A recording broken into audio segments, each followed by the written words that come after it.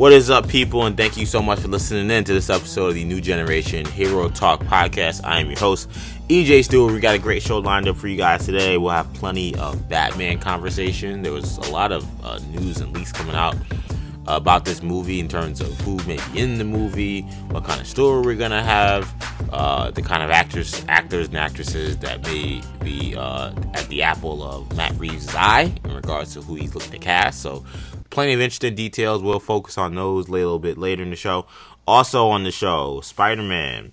Will we see him back in the MCU anytime soon? We didn't get great news on that front, but we did get some interesting stuff about what Sony's going to be doing moving forward, so we'll discuss that. And we got a show to recap this week. We had a season premiere of Titans Season 2. The season finale, as you guys probably remember, very polarizing, very kind of bizarre for a lot of people. So it'll be interesting to see what you guys thought about how Season 2 began, considering how Season 1 ended. So should be a good show. Happy to do it. Let's get you to my co-hosts. Joining me are, starting with Shamari Stewart. Shamari, what is up, dude? What are you looking forward to talking about today? What's up, EJ? Looks like we got some stuff. Some good stuff for this show. I am looking forward to talking about Titans. I've been looking forward to Season 2 dropping for quite a while. I kind of felt the hype building for this show. I thought overall Season 1 was very solid. It was much better than I think anybody expected. So I'm very much looking forward to talking about that. And I'm looking forward to talking about this Batman news because I can't wait for this Batman show to come out.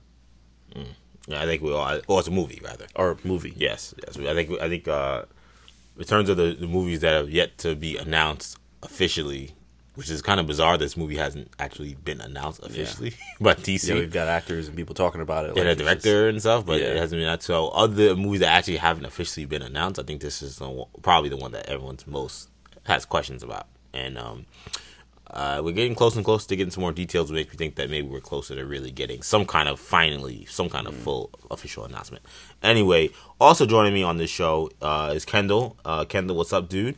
He's joining us remotely from Philadelphia. What are you looking forward to talking about today? I mean, we have some interesting stuff to talk about. Obviously Titans is back, so that show always is becoming like the new Gotham now that Gotham's gone. There's always something to talk about, so we will talk about Titans.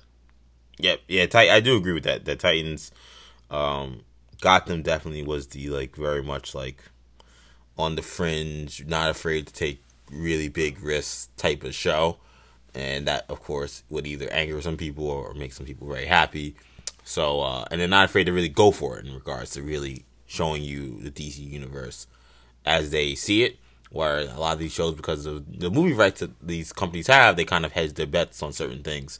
So I do agree that Titans definitely does take Gotham's place in that. And that yes, they do kind of give you what you want in regards to it being a superhero show, but how they go about doing it sometimes can definitely make people upset or make some people really happy. So I'm excited to see what you guys thought about this week's episode. But we will begin this show talking about the Batman because there was a lot of conversation about this show, about this movie coming out, and I want to begin with the plot details that came out according to Daniel Richmond. So shout out to him. He came out with a story this week basically saying that this movie will center around a murder mystery, and it will involve Batman trying to solve a bizarre set of killings with all of his rogues gallery appearing as potential suspects. So we've heard a lot about this movie harping more on Batman's detective skills, and if Daniel is correct with this kind of description of what we're going to see, this definitely appears to be heading down that path. We heard noir, we've heard detective. That all fits with this. I ask you, Sham, are you excited about seeing this kind of Batman movie, if this is indeed what we're going to be getting? Oh, yeah, I'm very excited. I mean, he has to take well, I guess he doesn't have to, but I think it would benefit him to take a different angle than what all these other Batman films have done. The Nolan Batman, the Tim Burton. Also, all these other Batmen have kind of just been action heroes. They haven't really focused on the intellectual aspect of Batman, which is really kind of his best trait, if you think about it. So, I think I just think it's really great that they're focusing on that this time around. it's funny because this movie by Ryan Johnson that's coming out called Knives Out is kind of being praised for, right now, at least in terms of critics, for almost like reviving the murder mystery genre. So I feel like that's something that's like hot right now. For sure. So I feel like it would definitely benefit Matt Reeves and benefit this movie to take that angle. And I definitely feel like it would pay off, and I feel like Robert Pattinson would be a good fit for that as well. Because I don't really see him focusing more on the action aspect of Batman, but more on every other aspect of Batman and Bruce Wayne. So I feel like this is a good thing to focus on. Yeah, and Kendall, one of the things we've heard about this movie was the infusion rather of a lot of villains, and that we talked about on this show, and we've argued about whether or not this would be good or bad. I've been more optimistic that they can make this work than I think maybe you guys have been, but now that you're hearing that this is basically how he's going to use the rogues in this aspect, if this is indeed true, would you be more in favor of all these villains appearing if this is how the story is going to play out? I don't know. I mean, I do agree that I'm glad that he's taken a different approach with this Batman character. I think in terms of the mystery vibe, it's not really a shock. Only given that that's similar to what we've been hearing a lot about this movie.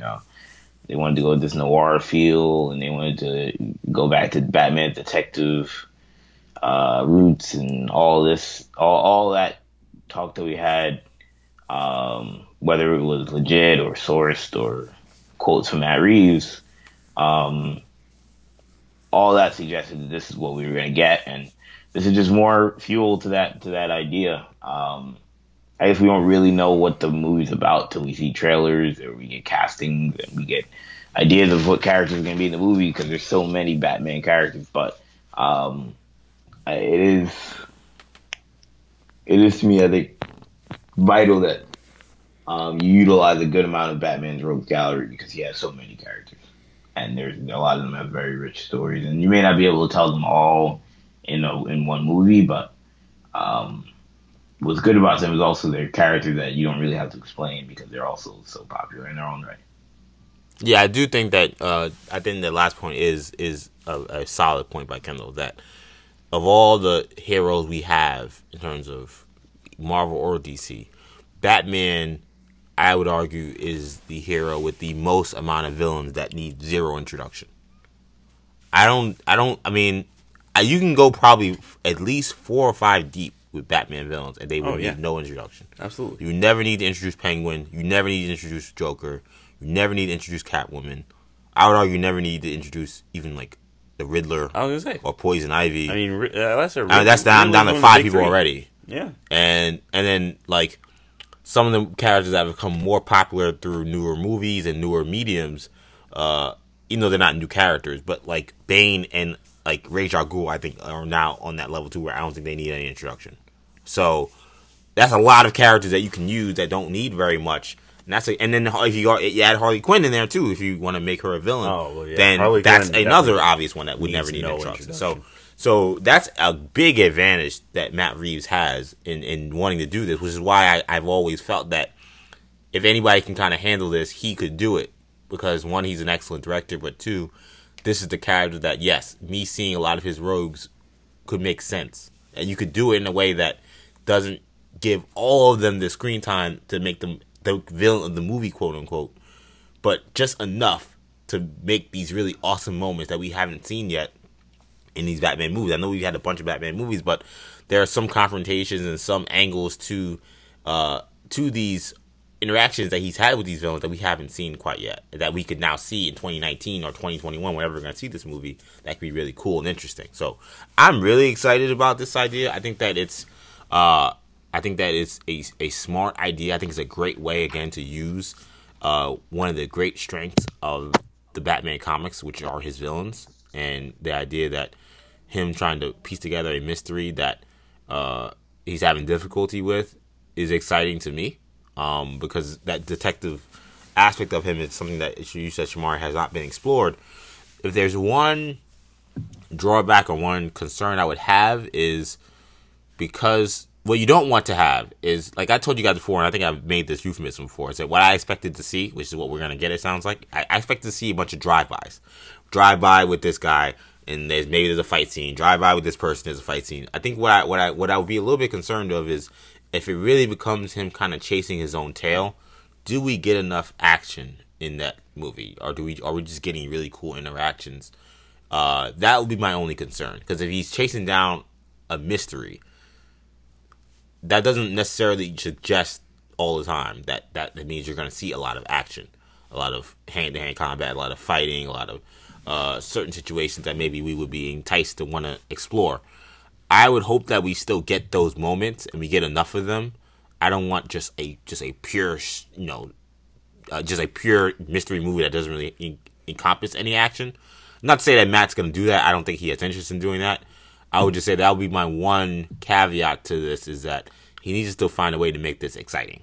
Because as you said, Sham, all the Batman movies we've had have been thrilling.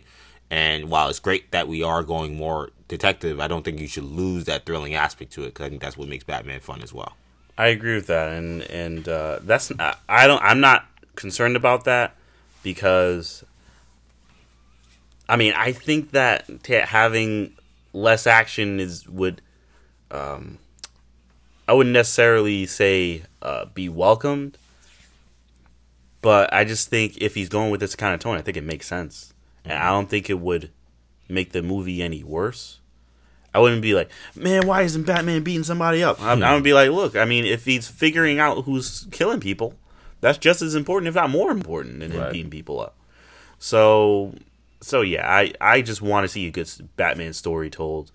I feel like that is, as someone that's played the games, I feel like that's what made the Arkham games so fun, is figuring out what the heck is going on and helping him do that and beating up people along the way.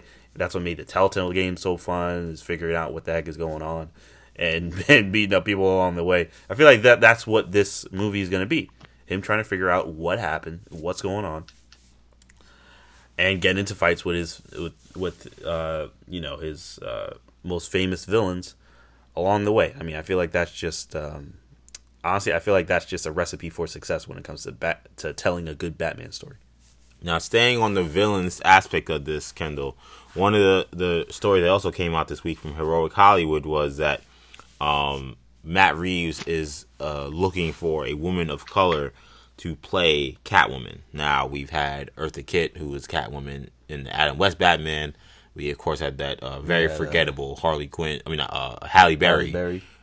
Disastrous movie we had in the mid 2000s, and so it's not like this is foreign territory for us to have a woman of color playing Catwoman, but this is apparently the route that Matt is appearing to go. Kendall, he said that, or at least the reporting is that Zoe Kravitz was the kind of archetype that he was looking for, and that the role would have been Kravitz's had she had the scheduling to actually do it. Apparently there's a scheduling conflict that won't allow her to play the role, so now he's on the hunt looking for that next person. Kendall, one, do you like that aspect of Zoe Kravitz being the archetype for a Catwoman character or Catwoman casting, and do you see a fit with who could possibly play that role if that's the route that Matt's going? I don't really lean one way or the other. Catwoman is not one of those characters where she has to have a certain look to her. But, like you said, you have Halle Berry and you have Michelle Pfeiffer, play the same character. So, both very high profile. So it's not, I don't think that's a big deal one way or the other. I don't think people really, because the Halle Berry was so high profile, even though it flopped. I don't think people care that much. But I guess in terms of names, I don't know. There are people out there, obviously. But there's always like underground names that you don't really know about that are like might be a TV actor out there that like you don't even realize is like being looked at for movie roles. Like, I mean, they're like the big names. Zazie Beetz, for example, is a rising actress in Hollywood, but she kind of made a lot of her name off of television, and she started doing movies recently, and so sometimes it's really hard to kind of pinpoint. I don't. If Zoe Kravitz is the top of the list, and I don't imagine they're going for A-listers. I don't imagine Beyonce's in the running to play Catwoman. No. So I've seen people make the call for Rihanna already. Yeah, that's a no for me, dog. Yeah, look,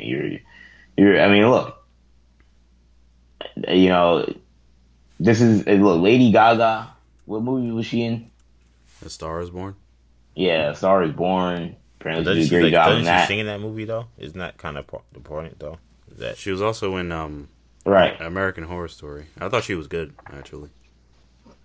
And so then people thought, oh, maybe she's Black Canary, or maybe she's Huntress, and so that's not like Lady Gaga didn't come in with all this experience. She ended up being pretty good at it.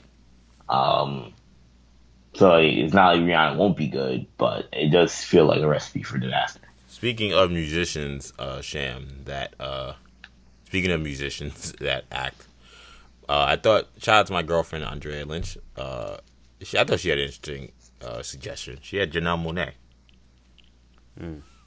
Janelle Monáe is a excellent actress. I thought that was an interesting idea. I could see that.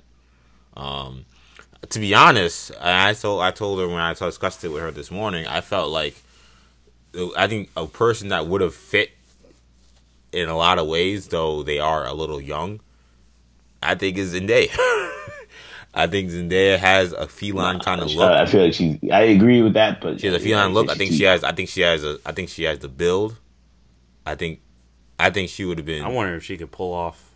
I mean, I know these actors and actresses usually don't do stunt work, but I mean, Catwoman is right. Like she's like a professional gymnast type stunt work, and I mean, but Anne Hathaway, I wouldn't have thought Anne Hathaway could do that either. I don't think Anne Hathaway is more athletic than Zendaya.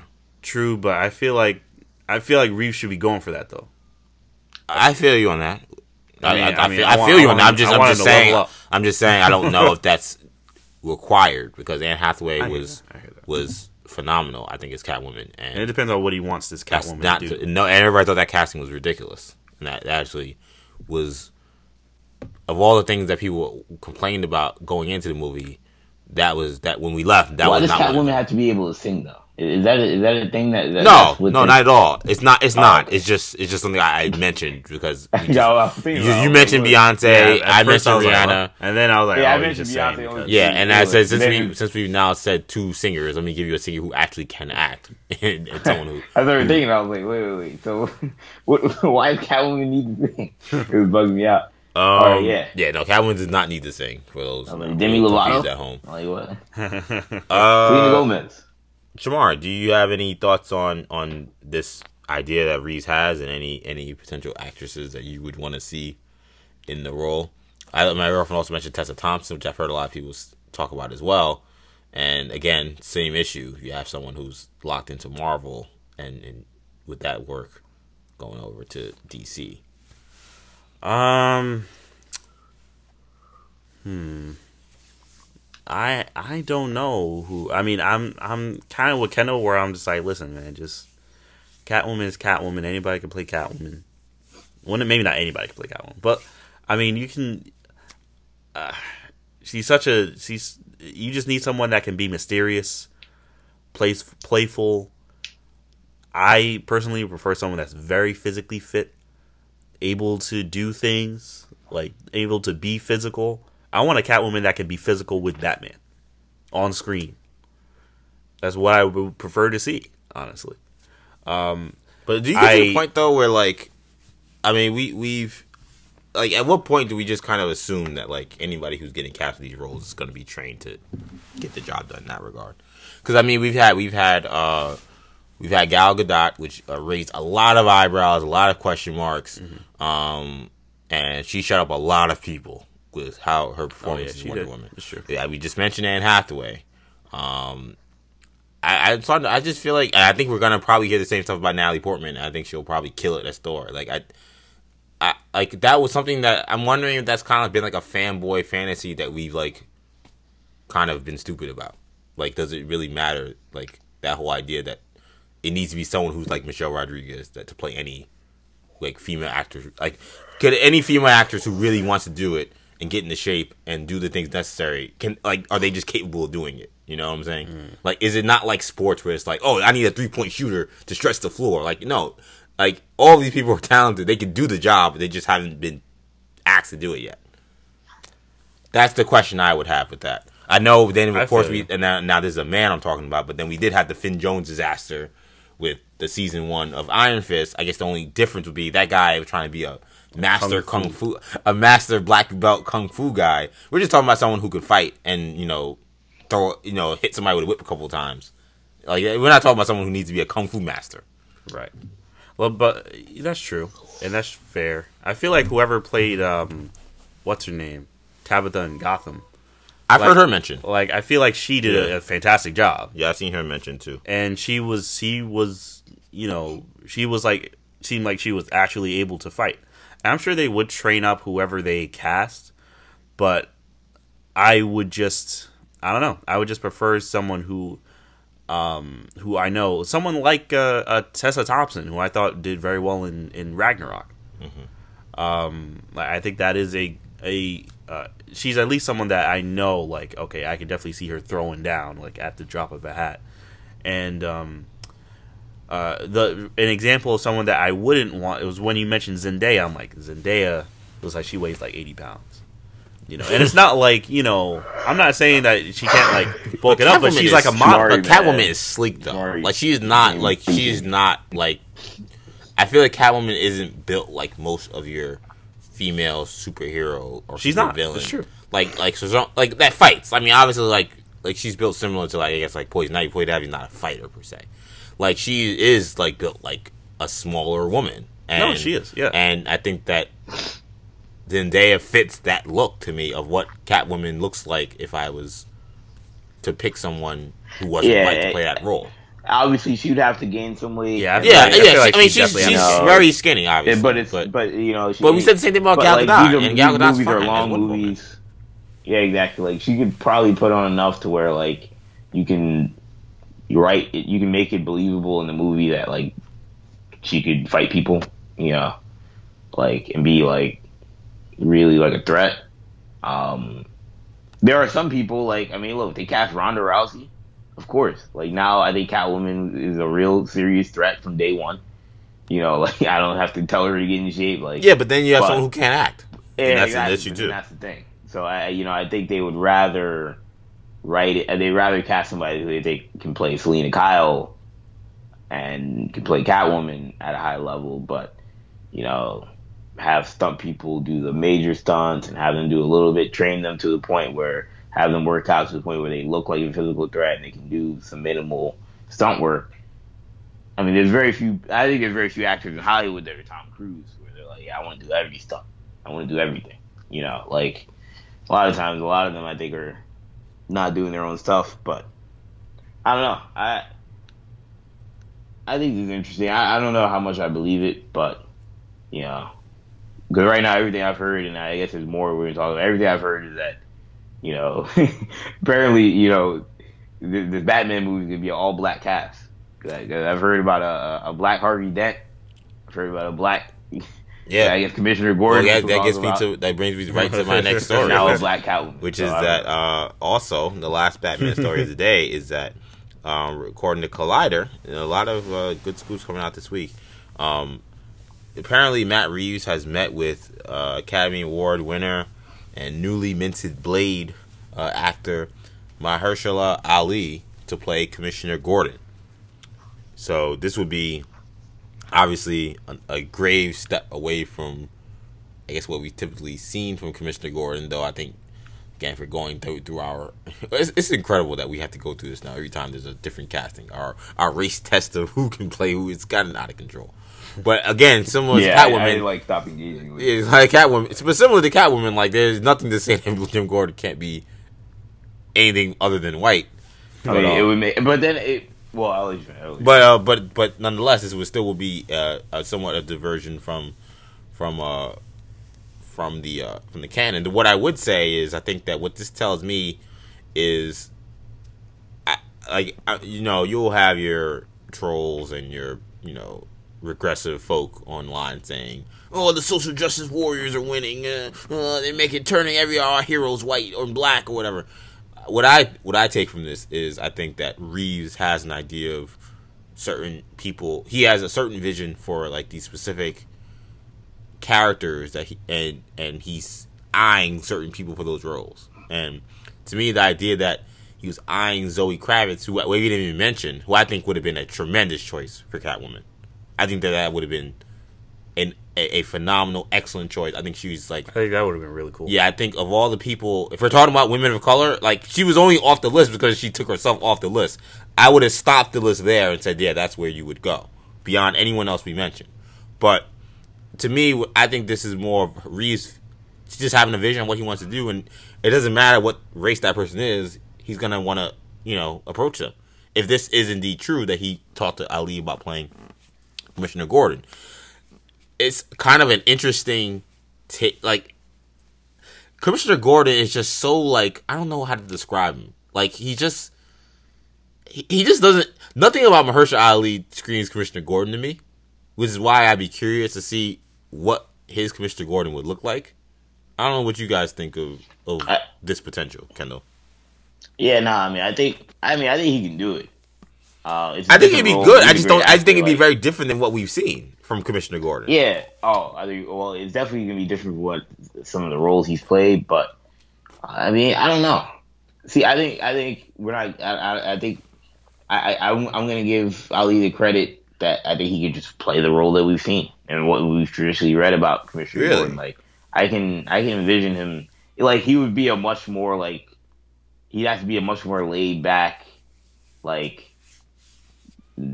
passive character than we've probably seen from him in other movies. But I guess that's the thing, is that Commissioner Gordon is so brave. He's very honorable, but he, like, no character I've ever seen Ali play is helpless. And I do feel like Commissioner Gordon a lot of times is helpless in a lot of ways, and he kind of has this kind of like, woe is me kind of attitude about being so helpless that he kind of can't control his own city and he's relying on some vigilante to kind of do it for him. I could never imagine like Ali playing that character. Ali just always seems to play very strong, very like in charge, independent folk. So like to see him like play someone who's so reliant on something that he's so uncomfortable with, I just never seen him do it. The guy is a plus actor, so could he do it? I'm sure he could. It just would be very different from what I've seen from him.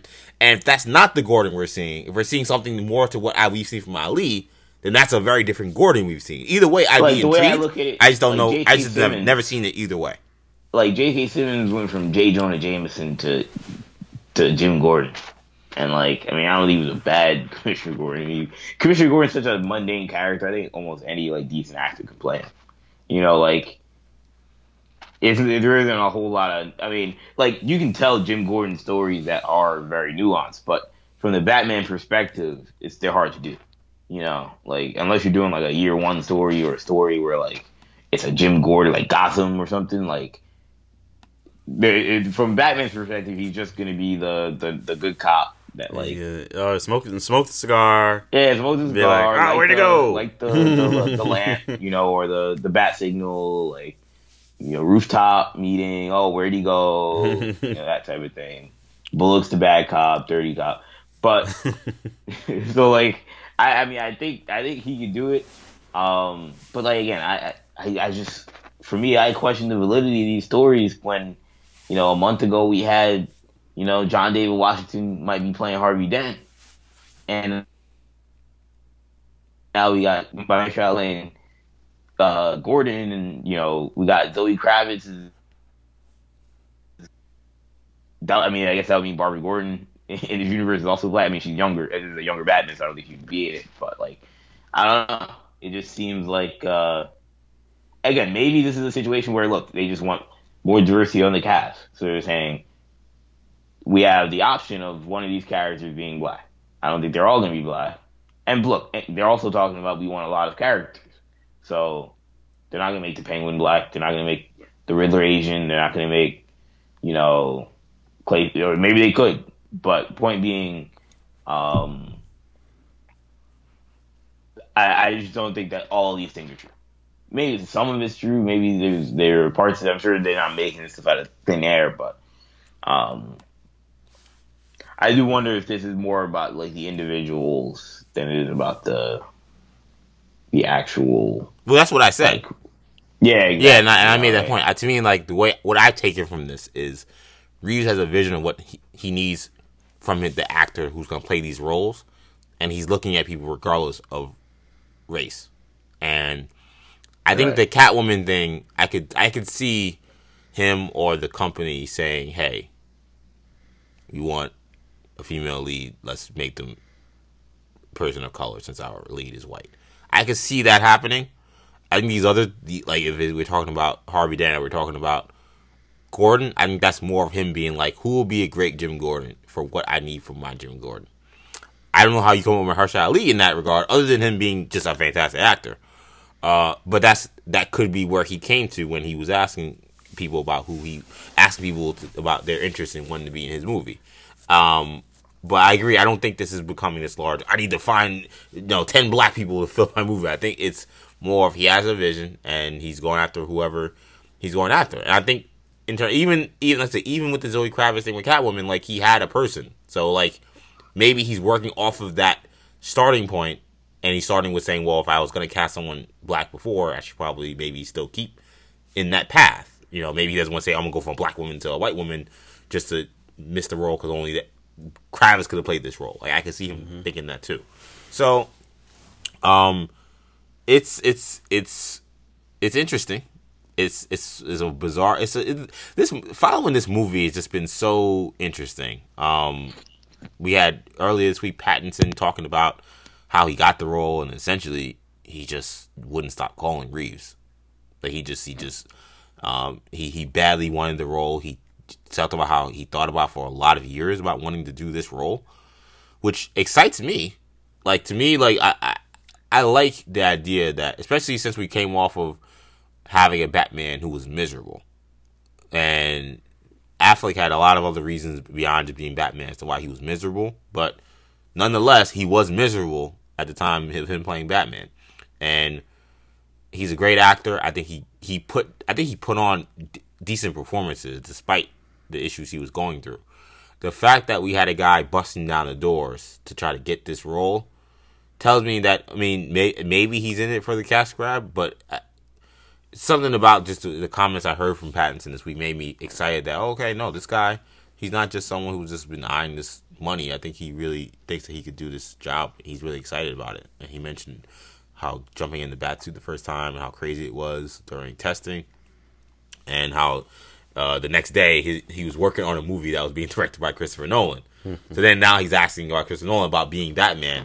So he said it's for him, he feels like it's all falling into place, quite nicely for him. I'm sure it has to be kind of crazy. Yeah, definitely. You dream about playing Batman. You beg the director who's getting Batman to play Batman. He actually picks you after you audition, and then the next day you're already on a movie with Nolan, who did the best Batman movies we've ever seen, and he's giving you tips on how to play Batman.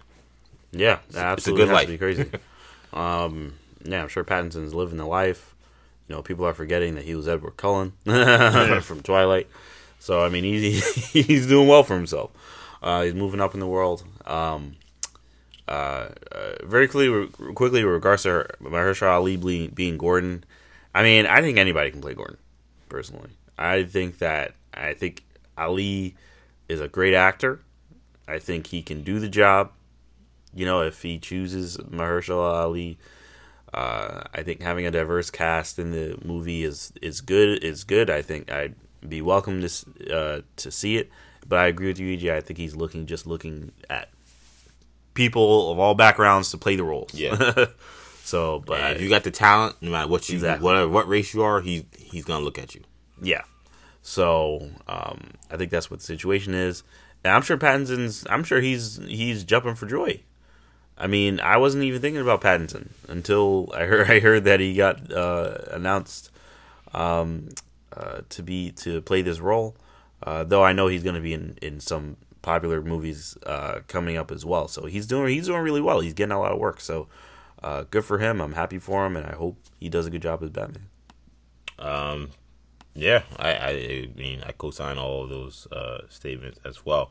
Let's shift gears now, though. Let's go back to Spider-Man, which we didn't talk about last week. It's been a whirlwind couple of weeks ever since the announcement came down that Sony or Marvel, whoever was at fault, regardless, Spider-Man is being pulled from the MCU. Whether it's Sony pulling them or Marvel pushing them away, regardless, that is the reality we are living in as we speak today. And according to the top dog at Sony, that is the reality that will stay that way, at least for now. So Sony CEO Tony Vinciquerra, pardon me if I missed that pronunciation, but he says the door is, quote, closed for the moment when it comes to Spider-Man reappearing in the MCU. He says Sony has great respect for Marvel and what they've done, but adds that Sony also has terrific people and that Kevin Feige, quote, didn't do all the work. He says the studio is currently working on 5 to 6 Spider-Man TV series moving forward. Holland also this week said that Spider-Man was still in good hands being with Sony. And I thought also some interesting quotes from the Russo brothers this week who said that they were not surprised that this fell apart, essentially. They said they weren't surprised because they knew how hard it was to get the deal done. And they basically kept begging Kevin Feige to go back to Sony to get the deal done. And Kevin kind of had this look on his face like, oh, okay, this is going to be very difficult. And having to go back and forth and getting it done, he says, knowing the work it was to get it done, he's not surprised it fell apart so easily. They're not surprised it fell apart so easily. So, Sham, here's our update on the Spider-Man situation. The words from the Sony CEO, closed for the moment. Do you feel more relieved or less relieved about the future of Spider-Man in the MCU? And what do you make about these 5 to 6 Spider-Man shows we're getting? Less relieved. I mean, I don't think this. I'm being a negative Nancy. I don't think this is gonna get done. Yeah, you said that this is not gonna happen. Yeah, I don't think it's gonna happen. I think that Sony's gas right now. They need something to knock them off their pedestal before they would be willing to say, "Oh, okay, we'll just accept your deal." But until then, they're not gonna accept the deal. They think, listen, we have Spider-Man. Spider-Man is making us a lot of money. Spider-Man properties are making us a lot of money. Not just on TV, but in video games. Spider-Man is making us a ton of money. We're selling all these copies of games and all this stuff. Disney's making all this money off of merchandise. So it's like, yeah, we're going to keep making the movies and we're going to do it our way. And we have people that know Spider-Man and love Spider-Man. We have Lord and Miller. We have all these other people that love Spider-Man and want to work with Tom Holland. So that's what they're going to do. So I don't think they want to make this deal work. Either that or they're just like, listen, Marvel, if you want Spider-Man, you got to accept the deal that we had. Or that's it. But Marvel Disney doesn't want to do that. So I don't think the deal's going to work. What do you think about these 5 to 6 Spider-Man movie TV shows? We had already kind of been hearing that we were getting several different shows. We had heard all these different names of shows.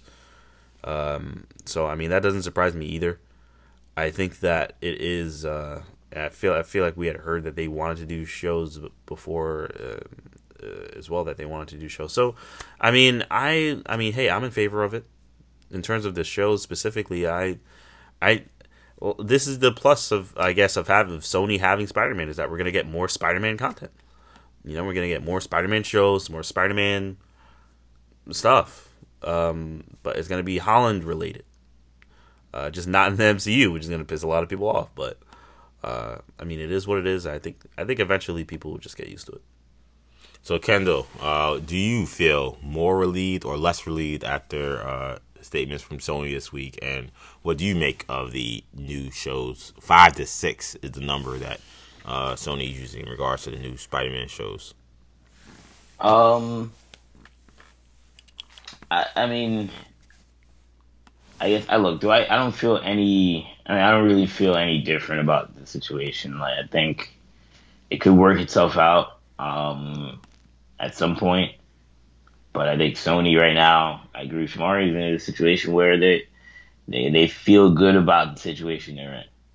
And they didn't feel good about the situation they were in when they felt like they were just being ripped off by Marvel. Whether or not that was the case or not, I mean, obviously at this point it's irrelevant. But they felt like they were being ripped off, and so they didn't feel comfortable with the deal, even though they were making money. Marvel was making money. Everybody was happy, but they felt they were giving too much they weren't getting enough of what they felt they earned, and or really it's the vice versa. Disney felt like they weren't getting enough. I would say Disney really was unhappy with the deal, and that's why they tried to get more money. But I don't know. I mean, it's interesting because I think. I mean, these Spider-Man shows, 5 or 6 sounds like a lot. You know, that Spider-Man, like, I mean, look, let's say one of them is the Black Cat and Silver Sable show. Let's say one of them's Kraven. I don't know. 5, how do you get into 5 and 6 Spider-Man shows? I mean, I think, I thought it was a decent idea when I heard it floated out that they should do a Spider-Man version of Gotham. Like, doesn't sound great, but, and then of course there are some Spider-Verse animated spin-offs that they could absolutely work, or just doing a Spider-Verse animated show.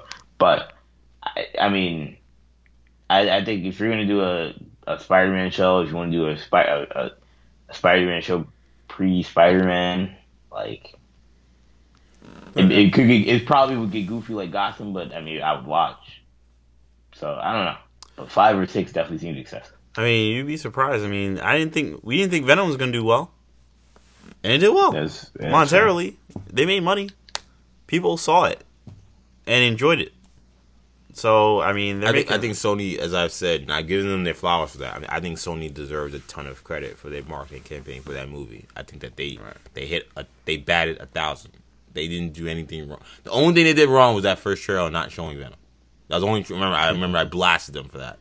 But everything else after that, the second trailer had so much Venom in it, and it was like the shot they used was perfect, and then the promotional stuff, the money they spent, where they placed him, everything about it was great except for the movie.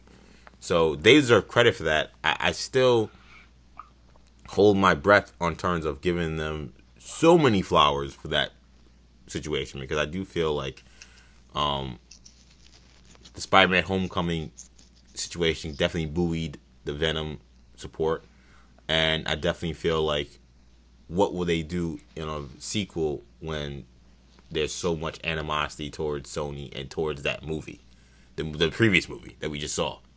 Like, that's going to be a much more harder sell. So they did it before, but I can't say lightning's going to strike twice, because now there's even more animosity to that company.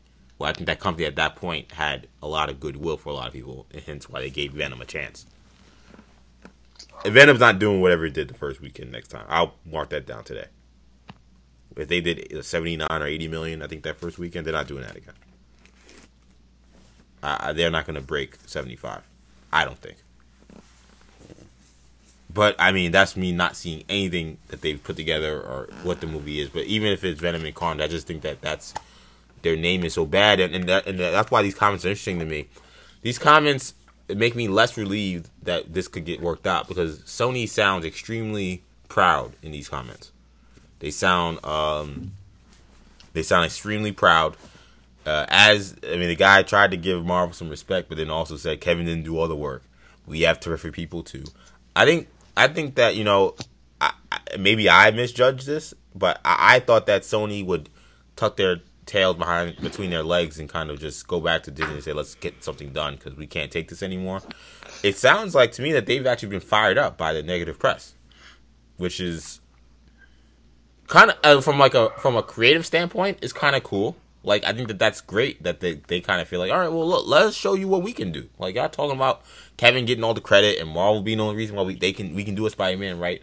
Let us show you what we can do. Now, I have no interest in seeing what they can do, but I think from a creative standpoint, the fact that they sound this motivated, I do think is good, just in terms of just making the next Spider-Man movie great. I don't think it's good in regards to fixing the situation. I think if their reaction to this is to be pride is not going to get them to come back to the table and get cool heads to prevail with Disney and Sony. So right now, I think Tony from Sony is expressing a lot of pride, which they should. I mean, they're a company that has done great work, and they've done great work with Spider-Man. So I would get why they'd feel like, hey, I get that Disney and Marvel are great, but we're not chopped liver either. But in terms of what that means for the future of Spider-Man in the MCU, it ain't good. I before this week, I leaned more to Spider-Man the next movie will be in the MCU. Now I lean the other way. I think Spider-Man will not be in the MCU in the next movie. I do think he'll be back. I just don't know when that will be. I would have said for sure it was going to be before the next movie. Now I don't know, which sucks. I mean, it sucks that it's come to this, but money is the root of all evil, or as Joey Badass said, money is the root of all people. Either way, that's what it comes down to. It's the power of the dollar, and that's going to be the determining factor whether or not we ever get to see Tom Holland Spider-Man back in the Marvel Cinematic Universe. I do agree with Kendall that 5 to 6, or maybe it was you, I forgot who said it. But yeah, Kendall, 5 to 6 shows definitely does sound excessive. If you're giving me one really good Spider-Man Spider-Verse show, okay, I could take that. They don't have the rights to a Spider-Man Peter Parker Spider-Man show anymore, do they? Because doesn't Marvel have those rights, which is why we have this terrible Spider-Man show that's on Disney XD right now? Though, I don't know what I heard. I don't know if it's true, but I heard from some the Twitter experts was that if it's an hour-long show that Sony can do it, but if it's 30 minutes or less, that it's owned by Marvel. Interesting. That's what I heard. Right, so I don't know that. What animated show is an hour long? I don't even know if there is one right now. I can't think of anyone right now. Hour-long animated show? No, those don't exist. Those do not exist. That's not easy. It probably costs too much money to do that. I mean, you can only do 10 episodes. You can't do a lot with that. Yeah, I mean, not even streaming services. So I would say that a Peter Parker Spider-Man show is unlikely. Is that fair to say, given that there aren't that many hour-long shows? But they never said what's interesting that they never said these shows are animated. Yeah, right. The original report, I was giving them that. Yeah, but to me, the only reason why I even brought up the animated stuff was because to me, that's the only way I think that I would be okay with 5 or 6 Spider-Man shows. Like I just don't know 5 or 6 live action shows. Okay, Black Cat, you can convince me. Kraven, okay, you can convince me. After you get to those two, I'm assuming you're saving anything with Osborn to be on a movie. So that would be the third character I'd say maybe is worth having a show. But when, something maybe more like Wolf of Wall Street type show. Like I could see that being kind of cool maybe with Osborn, but that doesn't seem to be where they're going. What else are we getting? I'm telling you, man. I don't know what all else. All the characters you named, I'd put them all in one show and call it Gotham. Call it Forest Hills. Yeah, exactly. Queens. I mean, Peter Parker is gonna be the kid, but he could be living with. He could be living with his parents, but he's not living with his parents. He could be living with Aunt May and Uncle Ben. Maybe you just move with them, who's gonna be the Gordon? That's the Robbie Robinson. Jeez. I mean, I don't know. Look, you guys guess as good as me. If it's not him, I don't know who. I mean, you can honestly, you can make someone up. I mean, you can make Captain Stacy if you want. Oh, that actually might be dope. But that would be a rip from Gotham, though. Yeah, it'd be a complete rip. It'd be a complete rip. I'd be no originality. But I mean, for spitballing, they could do that, and I mean, like, would it be a chaotic mess? Of course, Gotham's a chaotic mess, but like Gotham also had 5 seasons. Yeah, people kind of like the chaos sometimes. Exactly. Yeah. Sometimes the chaos works. Sometimes the chaos is entertaining. You're right. If you told me the other show where they were going to build Norman Osborn into Green Goblin at some level, even if he's not Green Goblin, but Norman Osborn's around, and maybe you do have a Doc Ock, or you have an Otto Octavius, and you have. I think a Norman Osborn show could be really good. I really believe that. And if you made him younger, even like I that's why that was the 3 shows I gave you. I said I think you gave me those 3 shows. I could see someone convince me that those could be good. I don't know what you're doing after that, because Morbius is a movie. I don't want to see no Morbius anything. Morbius shouldn't be anything. Morbius should be talking. I wish Morbius would just go away. I don't know any Spider-Man fans that like Morbius. I don't know what the obsession that Sony has with Morbius. My hated character. They clearly missed the boat on vampires being hot like 10 years ago. And if they're like the idea that they're really going forward with this, that Jared Leto is somewhere in Britain filming this thing, is mind-boggling to me. But I do think that we're at the stage where I think Sony may have to kind of fail for this Marvel thing to come back together, and that's bad. Because I don't want to see bad Spider-Man content for this to happen. But if we're talking about 5 Spider-Man shows, that might be what happens. Like that doesn't sound like a good idea to me. Like, we're all Spider-Man fans. I have seen Spider-Man fans online. I haven't heard one person excited about this guy saying there are 5 or 6 Spider-Man shows coming. Yep, that's a bad sign. That to me is the obvious sign of you're doing too much, and that to me is what Sony's doing. But as I said, right now, I think they're in that prideful moment. They're in the relationship breakup stage of, I'm going out there, I'm getting every honey I can find. Yeah. That's the stage. In breakups, you have certain stages. You have your grief, you have your mourning, then you have your resentment, then you have your denial. They're in the weather stages where I'm just gonna get every honey I can find. That's the stage that Sony's in right now. They're like, we're gonna do 30 shows, and we're gonna have 5 more movies. Like they're saying stuff that they know they can't put together. They know that don't make no sense, but they want to show the world. They want to show the world that they can get it done without Marvel, which is natural, but it might be to the detriment of the fans, which of course at the end of the day is not good for all of us. Real quickly, guys, before we get to Titans, we did have some leaks. We don't normally talk about leaks, but these were just screenshots, and it's an animated show, so I felt fine talking about it today. The What If Marvel series coming to Disney Plus. We got some leaks regarding certain characters that we'll be seeing in this show. As the guys knew before we did this show in our pre-production meeting, I didn't know this show was animated. I still don't know how you didn't know it was animated. I don't know. I just didn't know. So like, what did you envision? What was your like? I had no idea. You just thought they were being mad vague about it. I thought they were being mad vague about it, and I didn't know what to expect. I feel like I remember a long time ago them saying it would be animated. That's what I'm saying. But then hearing nothing else about it. But you forgot.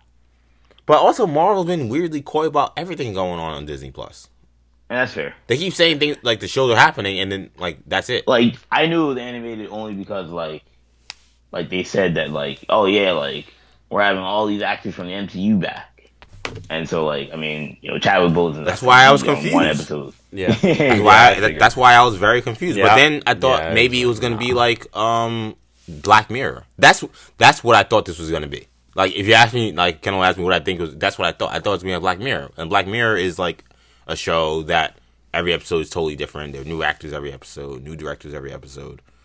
I thought that was going to be this for Marvel. It seemed like it was going to be very expensive. Maybe that's what they may end up building to. I don't know. Yeah, it seemed very expensive, but Disney's a piggy bank. Like, I'm not going to say what they can't afford. But yes, so if people laughing at home, I was not 100% sure this was an animated show, and this was my only confirmation, was actually seeing these animated stills. The first one that we saw was T'Challa as Star-Lord, and what that would have meant if T'Challa was Star-Lord instead of Peter Quill. This one didn't make any sense to me. I gotta be honest. I don't I don't I see get the Peggy like Carter. to me like from someone who remembered when the What If comics were coming out for Marvel. The What If comics were very much directed as to like if this event happened in this way, what would have happened. Like to me, like T'Challa being Star-Lord is just random. Yeah, it's just Like I can't see how he could have been Star-Lord. The only thing I'll say, I 100% agree. Like there is no, besides them both being Marvel characters and both being like Avengers heroes. more or less. Like yeah, there is no connection. But the only thing I'll say is, look, I'll give them the benefit of the doubt. We haven't watched it yet. Of course, that's So I always think that's a caveat for every opinion on this show.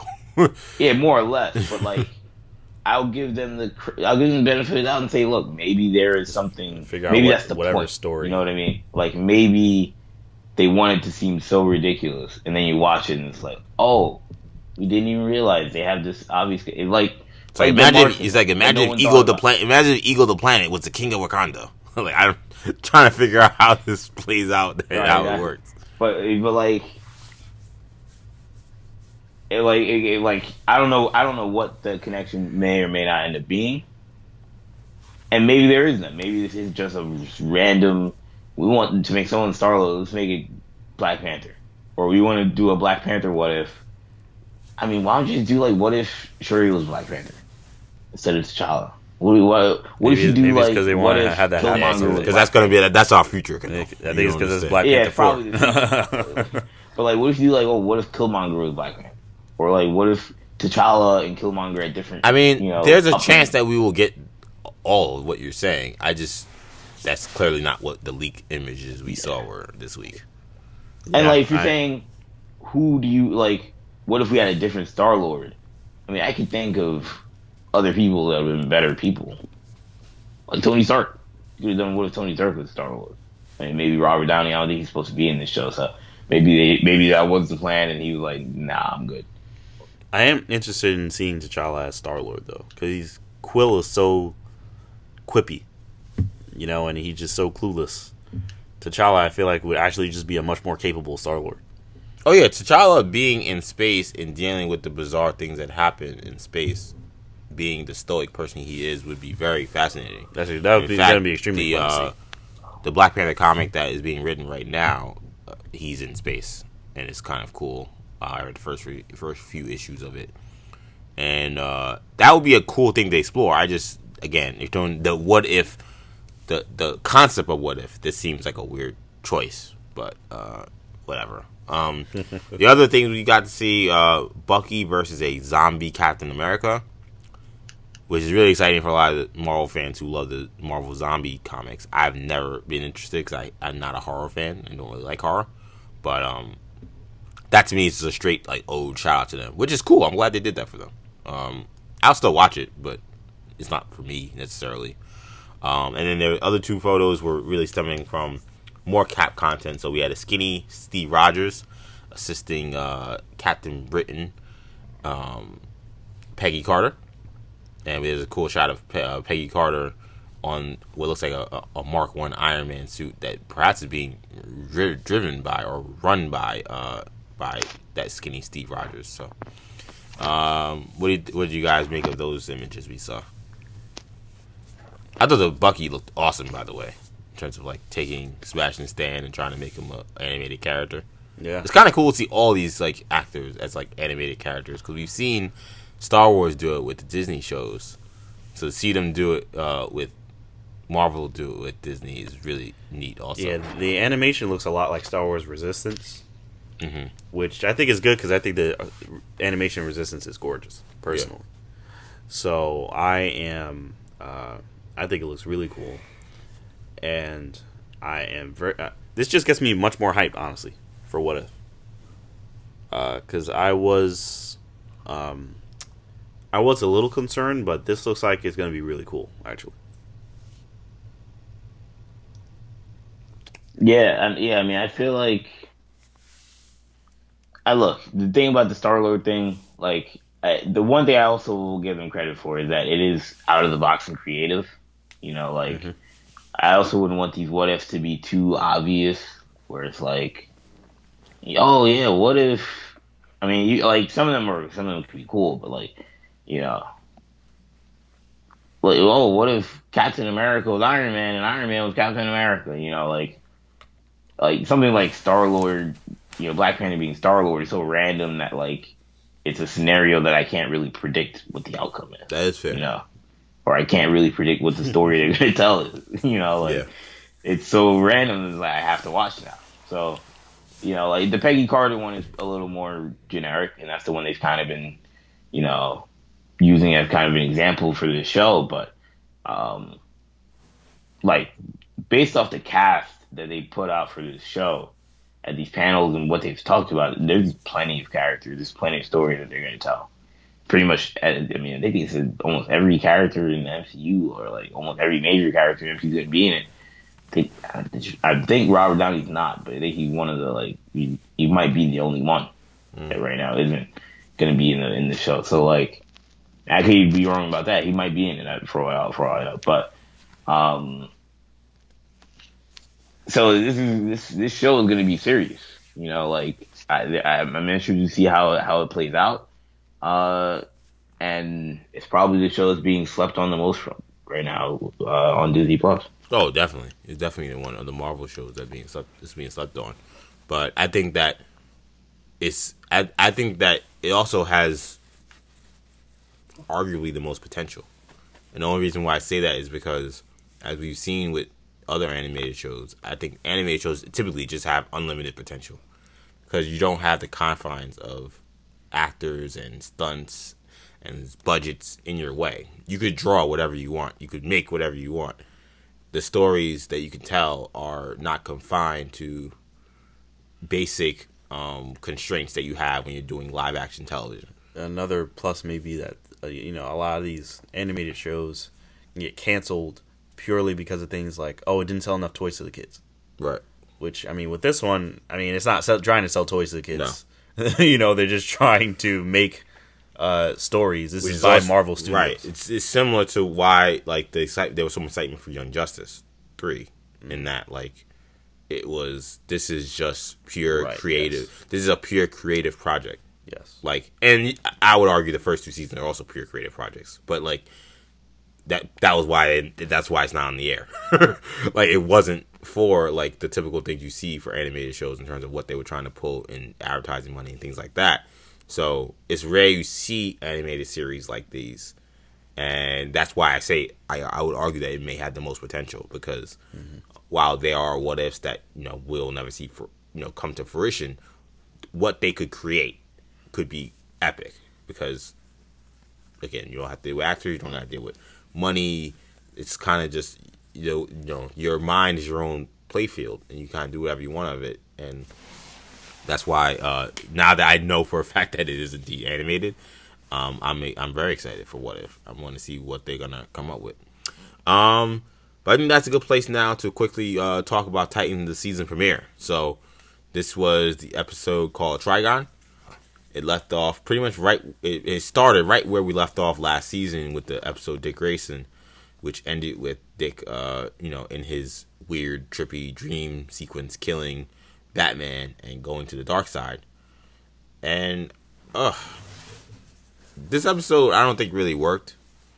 It's funny, I read something about how the showrunner essentially said that this episode was not supposed to be shot like this, but they had to do it this way for some other reason. And it worked. It makes sense, because I think this episode ended up feeling very disjointed. The first half kind of pretty much is like the end of the last season, and right. I don't know how you guys felt, but I thought the Trigon showdown and the Trigon conclusion was very underwhelming. He takes over everybody after the whole rest of the Titans crew come together. Which, by the way, I feel like this show also definitely read a lot of the press clippings that they got, clearly. Because the tone shift in this episode is stark in terms of just how less dark it is. Even with the Trigon situation.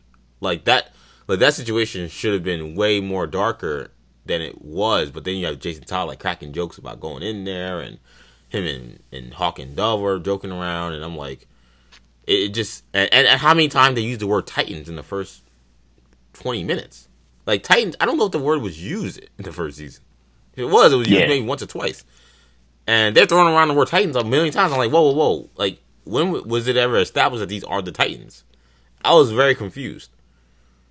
But so to me, I thought that they kind of heard some of the complaints that they got last season, which I actually think worked to its detriment. Because if you're telling an episode, you're telling a story of an episode. If you're telling a story that's supposed to really be the end of the last season, you need the tone to kind of still be the same for it to kind of work. Especially when it's going to be a disjointed episode anyway, because it's only half the episode that's that conflict. And because they kind of mixed in that infused, kind of campiness that more people wanted with the Trigon stuff, I just don't think it really all ever worked out. I never really quite understood why Raven was able to defeat Trigon. I never quite understood what Trigon did to unlock her darkness by ripping her heart out. It all just seemed really bizarre.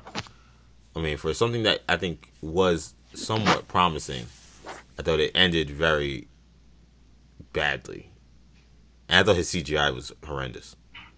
Really? I actually thought he looked. I thought it was legit. Like, look, I thought it was awful. Look, you telling me a TV show trying to do Trigon? You giving me a TV Trigon? I'm expecting some Xbox 360. Yeah, like I don't think I gave he didn't look like Red Tornado. Yeah. Well, that wasn't even CGI. I thought he looked Xbox One. Exactly. At least they didn't make him a puppet. They didn't make him a mannequin. So I'll give them the benefit. I'll give them the credit that they at least. I was worried that Trigon was not going to be a thing. He would be. I thought it was just going to be the guy. Yeah, it was just going to be a shadow. Or it was going to be a shadow. You see a demon shadow. I thought when he walked out, by the time he walked outside and he was out in that field, I thought the inside stuff was not as bad, but after that, I thought it did not work. I even thought him, the way the woman has he snapped his wife's neck, I think because it was CGI, I think even that looked kind of weird. Because she has to not act like no way he's grabbing her, but she has to act like someone's grabbing her, and it was so disappointing for me. That was a very low moment for me. The whole Trigon stuff was disappointing again because I thought they ended the last season pretty strongly. I also thought that for me, I know Trigon is very powerful. I know Trigon is a beast, but similar to what happened last season with Dick Grayson, I just thought it was kind of disheartening that our heroes were so willing to just delve into darkness of just killing people and doing whatever when the going got tough. That just seems so anti-heroes. The idea that Jason Todd, okay, I can live with that a little bit, but again, sometimes the show I think kind of goes for things for shock value. The idea of Jason Todd shooting Dick Grayson in the head is a crazy idea, and it's but what did it really serve? It tells us a little bit about Jason, I guess, that then kind of foreshadows his future, but it seems like a more shock value thing, just like it was seeing Dick Grayson kill Batman, or kill a prototype, stunt double Batman last season. Corey, killing Graven, just incinerating her. Those, I don't know. They'll just seem like moves that I wouldn't expect heroes to make. And to tell me that these are supposed to be strong-minded people, I thought they kind of lessened all of them. Donna Troy killing the person that killed her father. I don't know. It just and I don't know if they really ever explained what exactly was going on in the whole situation. Did Trigon control them, or did he made it sound like they did it on their own volition, which that's not heroic at all. So I didn't see that too. Everything with Trigon this episode just did not work for me.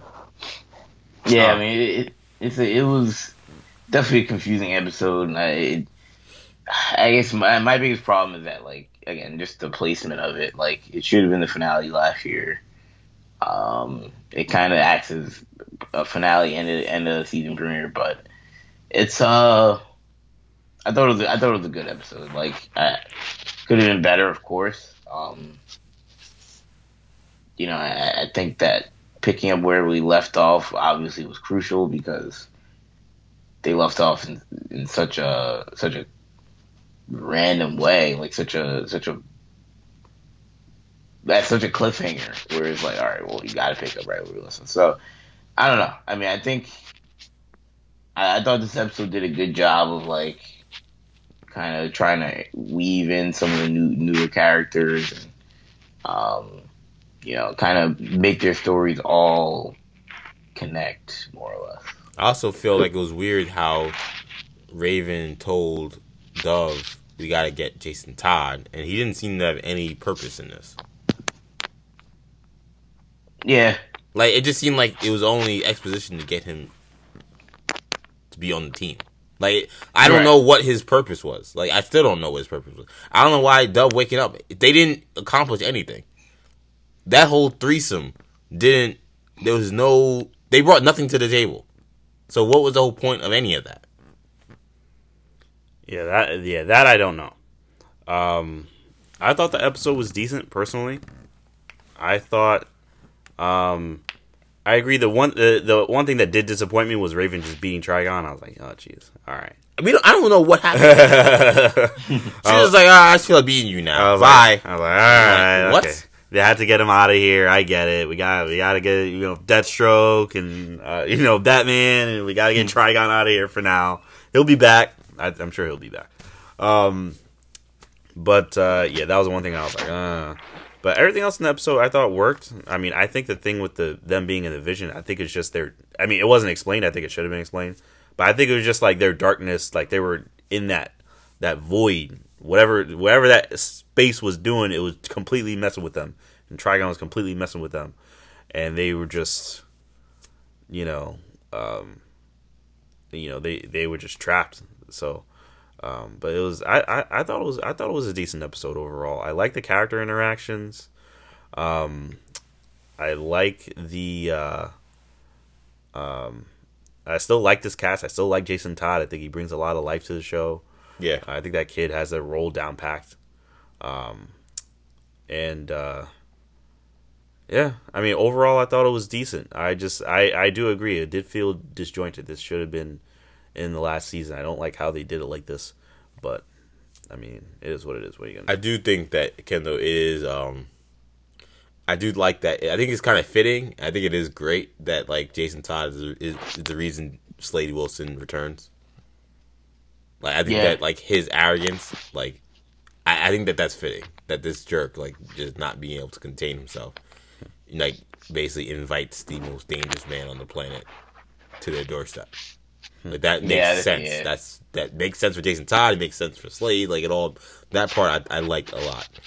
Yeah, I'm excited. The one thing I like about the show is that they're not afraid to bring in. I mean, obviously, we got Bruce Wayne and we got like Slade Wilson. Like, I'm interested to compare how does this new Slade Wilson do compared to the Slade Wilson we saw in Arrow. Yeah, But the one main difference is that this Slade Wilson was retired.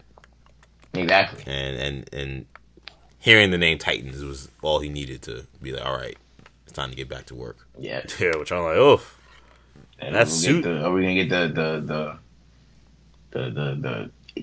15th version of the Judas contract? In what way? Courtesy of eventually, Oh, do you think we're gonna get? Oh, I've heard another Terra. Hey, Terra. I wonder how this is gonna happen. Yeah, I hope that's not where they're gonna go. I don't think that's where they're gonna go. I don't think so.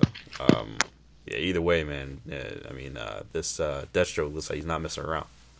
No. So I'm definitely intrigued, and I'm very interested to see where that goes. His acting was minimal here, but I thought that I liked his mannerisms. But I like it. I thought that he had he like whatever I expected from him based on what they gave him. I thought he could accomplish everything. Yeah, and Berlanti knows Deathstroke. He does know Deathstroke. He knows Deathstroke. He does Deathstroke very well. Yeah, from what I know, and Jeff Johns is working on this as well. So I don't think they're gonna have any trouble with Deathstroke. And Deathstroke isn't hard. He's not someone where it's like, oh, I don't know what to do. Like, no, you know what to do with Deathstroke. He's not very complicated. He has his weapons locker and his boys setting him up, telling him we got to go to work. Like, you don't have to do much with that. So I'm very, very excited, and the action in the show is fantastic. So I'm very excited. I think this is gonna be very entertaining. And the big, well, kind of one of the biggest moments we had was the sit down and our first introduction with Bruce Wayne. Yep. And played by Ian, I can't remember his last name, but Glenn. Yeah, Ian Glenn. Thank you.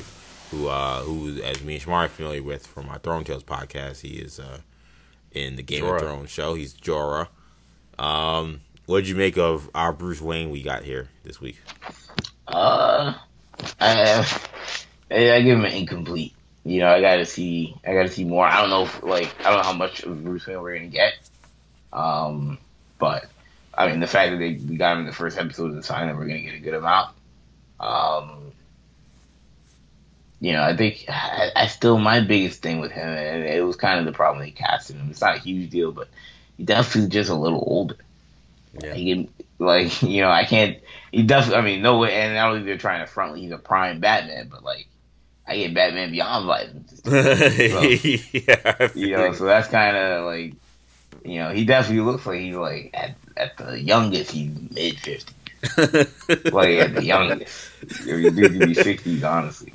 He was at the youngest he's 50. He's 50 to 60. He's got the crow's feet wrinkles going on, he's looking very, very aged. For what it's worth, Ian Glenn is 58 years old. What? The actor is 58 years old. Maybe that's what I'm saying. That's what he looks like. He looks young as he can be in mid 50s.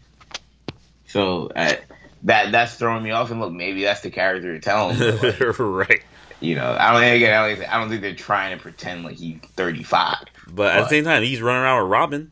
Yeah, exactly. It's not like Jason Todd is Batman. Yeah, and we haven't even gotten to Tim Drake or Damian. And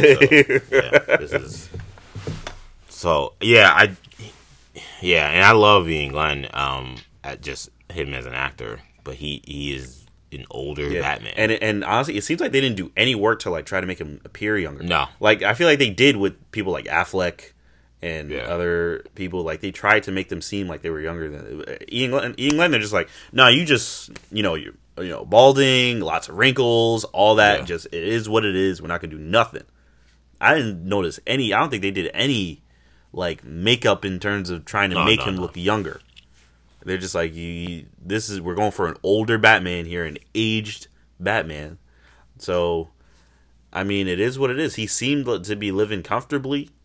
He seemed very chill. Yeah, I feel like he seemed almost retired-ish. So that's the thing. That's why, again, I say that this show to me clearly read as press clippings, because maybe they could probably explain this away, but I mean, the Batman that they drew, that they explained to us, was psychotic. I mean, he sounded psychotic. Everything about him was crazy. Now, to be fair, it's a very one-sided take from Dick's perspective. Right. But when you see him palling around with this Jason Todd, it kind of adds credence to maybe letting him drive the Batmobile. Yeah, it kind of adds credence to Dick's thoughts about this Batman. So to see Glenn's Batman be so understanding, so chill, to me, I thought this was the closest thing I've seen to a live action Kevin Conroy Batman.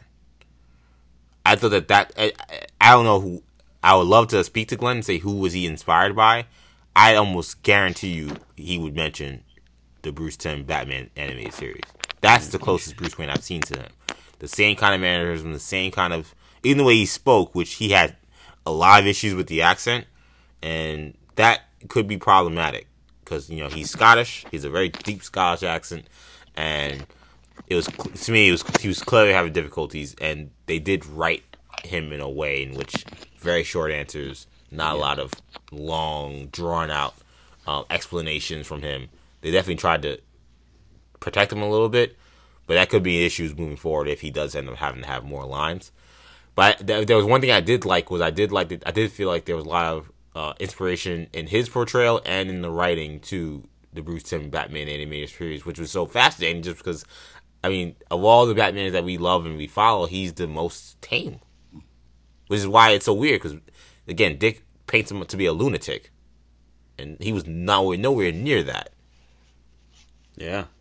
Yeah, he was really stoic. Like you were saying, like the Batman animated series Batman. very stoic, mature, calm.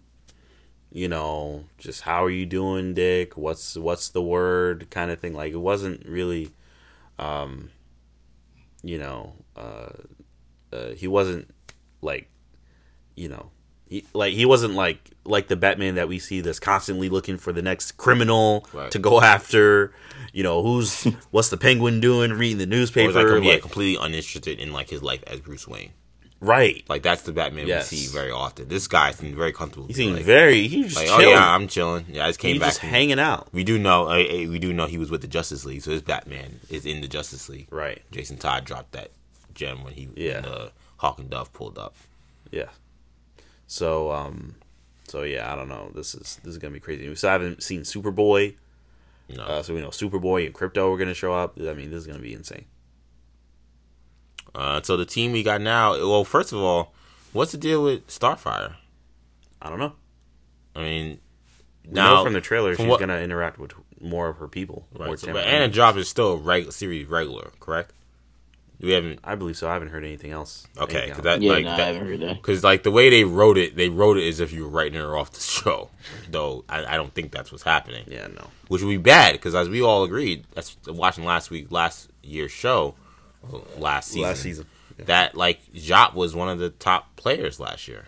She did a great job as Starfire. Yeah, I thought she was pretty good. Yeah, I thought she was good. So I don't know if her being less around the team is something I want to see. But they did trade her for Jason Todd, who is phenomenal. So, if you're going to trade her for anybody, that would be probably someone I could live with.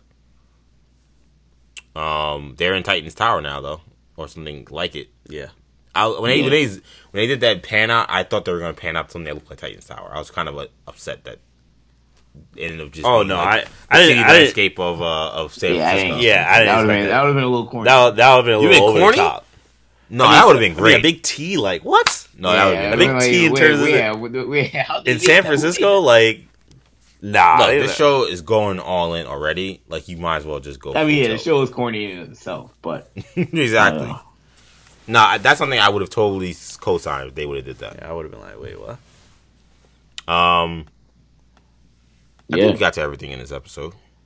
Yeah, we got to everything. We got to all major points. Yeah, I mean, I'm ready for them to get to the next season. I feel like this episode was like almost like a prologue almost. Yeah, to me, like it was like kind of the end of last season, and then like nothing really substantial happened for next season other than showing us that Slade Wilson is going to be on the hunt. But like that was it, really. So I don't know if this really worked as a season premiere, but I want to see where this how this continues, and the show, as you guys said, is similar to Gotham, that it is always entertaining and always interesting. It's never uninteresting. It's it may get you frustrated, it may make you annoyed, but it's never uninteresting. So we'll see how Berlanti and the crew figure out the rest of the season. But I think that's going to be the end of this episode of the New Generation Hero Talk podcast. So I hope you guys enjoyed listening and joining us this week. Of course, we do plenty of podcasts on the New Generation Podcast Network on SoundCloud, iTunes, and Stitcher. Make sure you catch us on social media as well. You can find us on Instagram, New Generation Podcast, on Twitter at New Generation Pod, and on Facebook, New Generation Media. Shamari is on Snapchat and Instagram at MCSham22. You can find me on Twitter EJ_Stewart, on Instagram, Action EJ. That does it once again for this week's episode of the New Generation Hero Talk podcast. For Shamari, for Kendall, I'm EJ. Take it easy, guys. Peace.